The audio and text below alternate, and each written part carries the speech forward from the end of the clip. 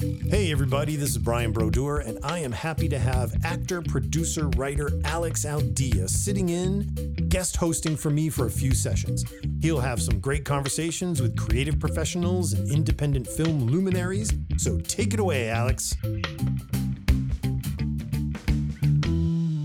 Hi, this is Alex Aldea on East Main Media podcast series, guest hosting, and I have the pleasure today of interviewing Corden Wagner, Cordy for short, a wonderful friend and a mentor to me since I started in this entire acting industry, and a man who's extremely generous with his time, his talents, and advice for new people, whether they be friends or otherwise, starting out in this zany, wacky, but absolutely amazing entertainment industry. So, Cordy, thanks for joining us today. Wow, that was an intro. Thank you, man. I just have to say that rare has there ever been a guy with such drive and just innate talent as you. I mean, you jumped into this business a little bit later, but you've been on a tear. You've just flown through one hurdle after the next, and thank you. You've done it so well. It's been an inspiration. It's sort of like, made me sit back and say, okay, yeah, you can still do this. Oh, come on. I don't think there was ever a moment in your mind where you didn't think you could do it. I mean, you're chock full of projects all the time, which is absolutely amazing. So now that we've complimented each other, we've gotten that out of the way. So we can. So just because I know it, but a lot of the folks don't, how did you get started in this business? Give me a little background. Where'd you go to school? I mean, I know, but the listening audience. Yeah, totally. If you're going to go way, way back, how I got into film, it started as a 7th grade French project where we had to essentially research a famous living French artist or writer or filmmaker, and I chose Luc Besson. And it was the first time that I realized that, oh my God, these filmmakers, they have a thing about them. Every single film that they do is not the same per se, but the style is the same. Like there's a personality to their style. And it was the first time that I realized that because, you had to watch all of one person's movies or read all of one person's books or listen to all of one person's songs. And it just hit me like a lightning bolt that film is more than just entertainment. It's a way of seeing the world. So I think it was that sparked my interest in film as an art form.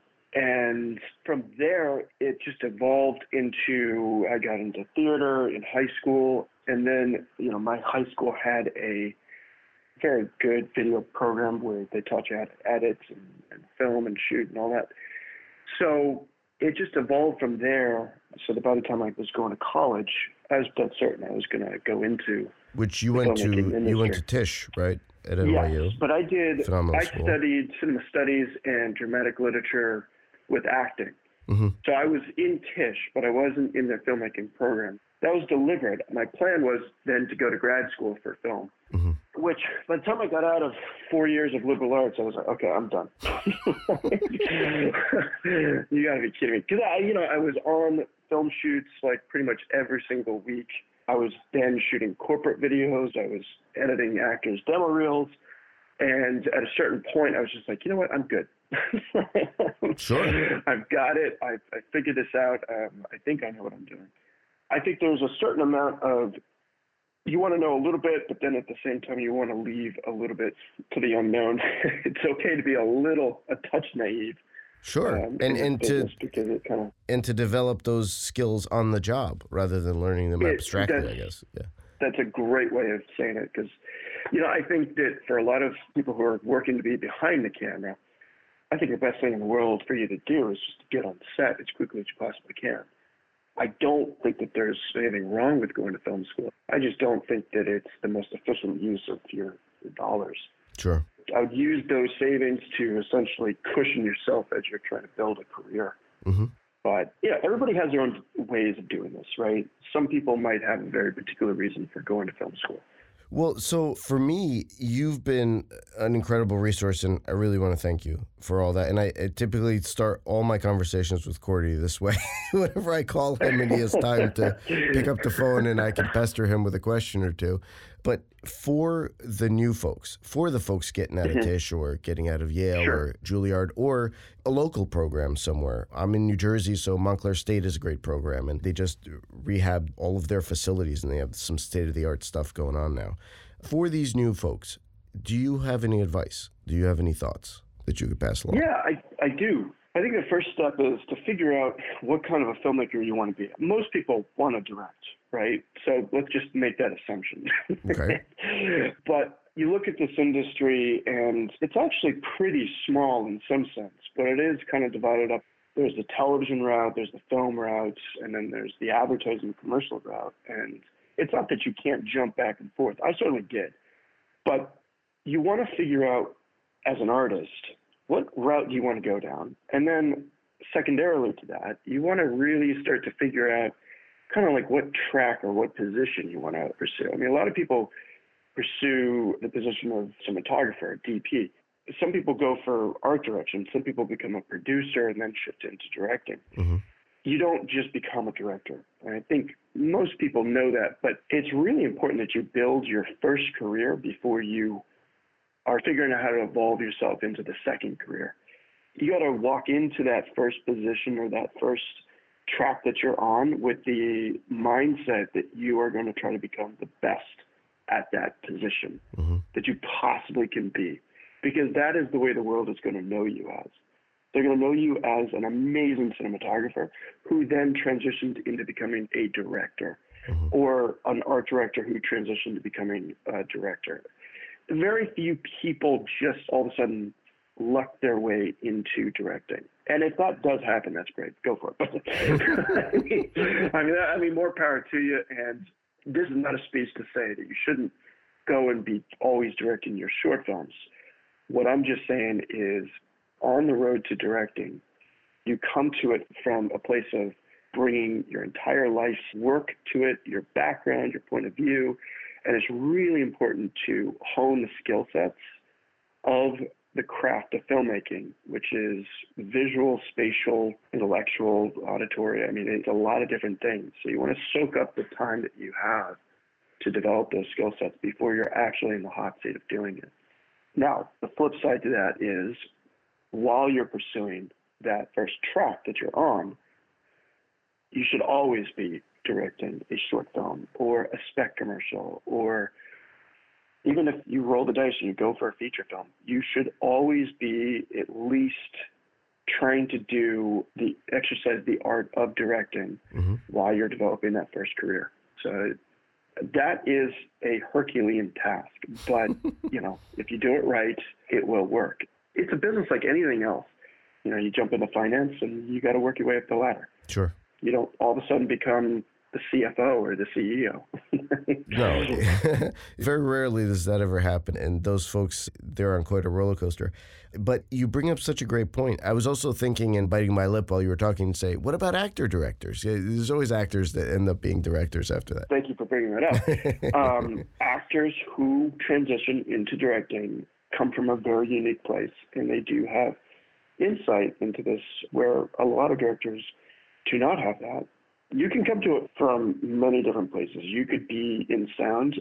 I know a lot of directors who were editors first, which is also a great place because you know storytelling. Sure. But as an actor, you are really intimately tied to the material in a way that very few people fully understand. So it's another fantastic place to come from. I like that. And there's a distinction between actor-directors, an actor who becomes a director, and an actor's director, in my mind as well. And you are kind of a little bit of both of those. I mean, an actor's director is a director that understands the mindset and the psychology of actors and is able to speak to them in a way that actors really find inspiring and accessible. I've been with some directors, and I think I like every director I've ever really worked with, but some directors are much more cinematography focused, and they don't give as much due to the actor's performance and or the actor's even involvement necessarily in the movie. The actor may be a nuisance or movable furniture or whatever they think he or she may be. But I know from working with you that you very much prize the actor and you know how to speak to them in a way that you get the best out of them. Thank you for saying that. I mean, I try to as much as I possibly can. I mean, the way I look at it is, you're only moving the camera because you're moving the actor first. You block the scene first and foremost, and you need to find the motivations for that blocking, that movement. But once you've blocked the scene, once you've figured out the intention of each actor, and we're talking from anything from a commercial to a film, that is the way in which you are moving the camera. You're not moving the camera because you want to come up with your reason to move the camera. You're moving the camera in respect to how the actor moves. And that movement is based upon the actor's intention and motivations of the scene. So it starts to me with the actor first, and then everything else sort of like works outward from there. Now, of course, we're talking in sort of a perfect world. Sometimes I'm doing a commercial where there's very little acting in it, and somebody just needs to just hit their mark, deliver, and boom, they're out. And that's fine. Every project is a little bit different, but for the majority of the work that I'm doing and sort of like fits my style is an actor first art form, and then it works outward from there, even if it's commercial. We'll be right back to the conversation after this brief message from our sponsor. Today's podcast is brought to you by JLC Accounting, bookkeeping, accounting, tax preparation, and advisory. Visit jlc-accounting.com. And by Tap Into TV, original video programming covering topics of interest in New Jersey, New York, and beyond. Visit tapintotv.net. I think it's the way that, again, I go back to everybody comes in this business from a different perspective. People dive into it. They may be stop motion artists, and that's a very different medium than what we're maybe talking about. Sure. But for me, the actor is the most exciting part of the process because it's just the way I came to it from theater, and I like talking with you guys. You're fun. We appreciate that. I can speak for the acting community when I can say, maybe that's presumptuous of me, but I think they greatly appreciate it when a director gives them their due on set because we're all professionals there to do a job. So if you were to go back 10, 20 years to your own life, is there any thoughts or any advice you'd give yourself? Yeah, that's a good question. I mean, I think that, there's always the sage advice to be a little bit bolder, a little bit more gutsy.